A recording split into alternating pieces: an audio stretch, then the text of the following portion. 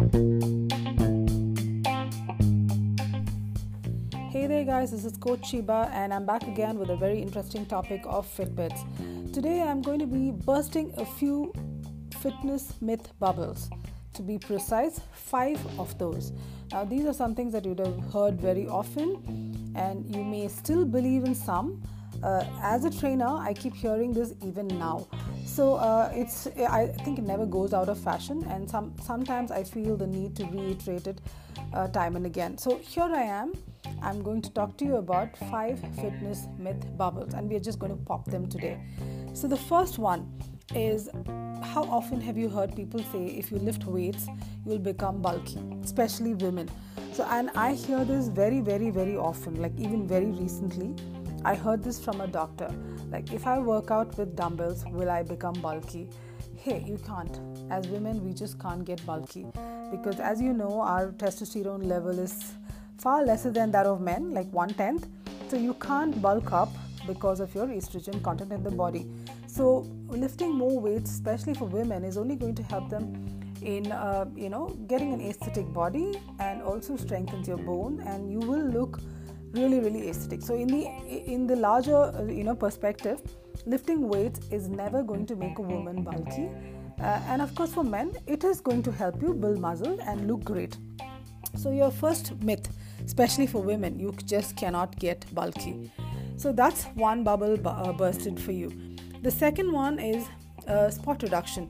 I've seen a lot of ads and a lot of videos even now claiming that you can reduce your arm fat, your love handle, and they talk to you about specific parts of your body that you can reduce by doing just that specific workout.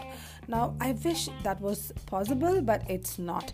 So why? Because there is no such thing as spot reduction at all. You need to work on compound workouts that work on your entire body and help you lose fat evenly. So obviously, I've told this before, if you're going to cook a vegetable and put it in an oven, it's not going to cook just one part and give it to you like that. It's going to roast it completely. So when you work on something, you need to work on your entire body, and that is going to reflect on your entire body's aesthetic look and feel. So spot reduction is a no-no. It's just not going to work. So don't believe in that, guys. It's not true. Third, you have to completely avoid carbs. Now, again, guys, every little macronutrient is important. Macronutrient and micronutrients are important for your body. Just like how when you build a building, you need all sorts of material to actually build it, like cement and sand and water and everything you mix to have a good foundation. Your body also requires a good amount of your macronutrients and micronutrients for it to actually build your muscle in a healthy way. So, avoiding something completely, unless your diet, your nutritionist suggests a low carb diet or a no carb diet for a reason, you don't need to go off carbs, and carbs is not poison. So that, again, guys, it's a myth that carbs is bad for you. Carbs is good for you because it's your primary source of fuel that your body uses. Okay, so that's your third bubble that's broken for you. Fourth one, that you need to be doing a lot of cardio for weight loss. I've known a lot of clients who come, they always want cardio. They just want a lot of things. They feel that when they sweat it out, they're just gasping for breath. They're running, jumping, running on the treadmill, and they feel that cardio in those terms is the only way that they can lose weight. Now that's the biggest myth.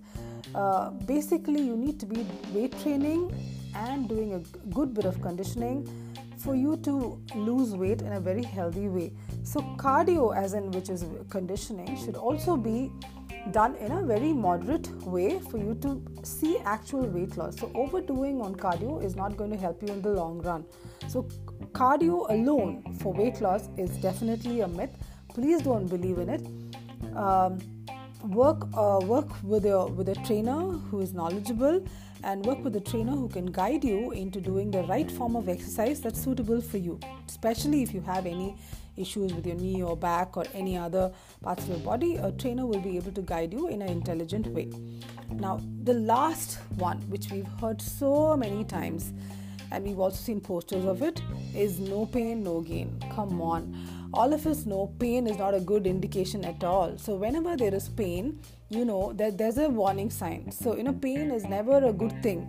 So no pain, no gain is the saying itself is wrong. So pain is wrong, guys. So when you're working out, you will feel sore, but not pain.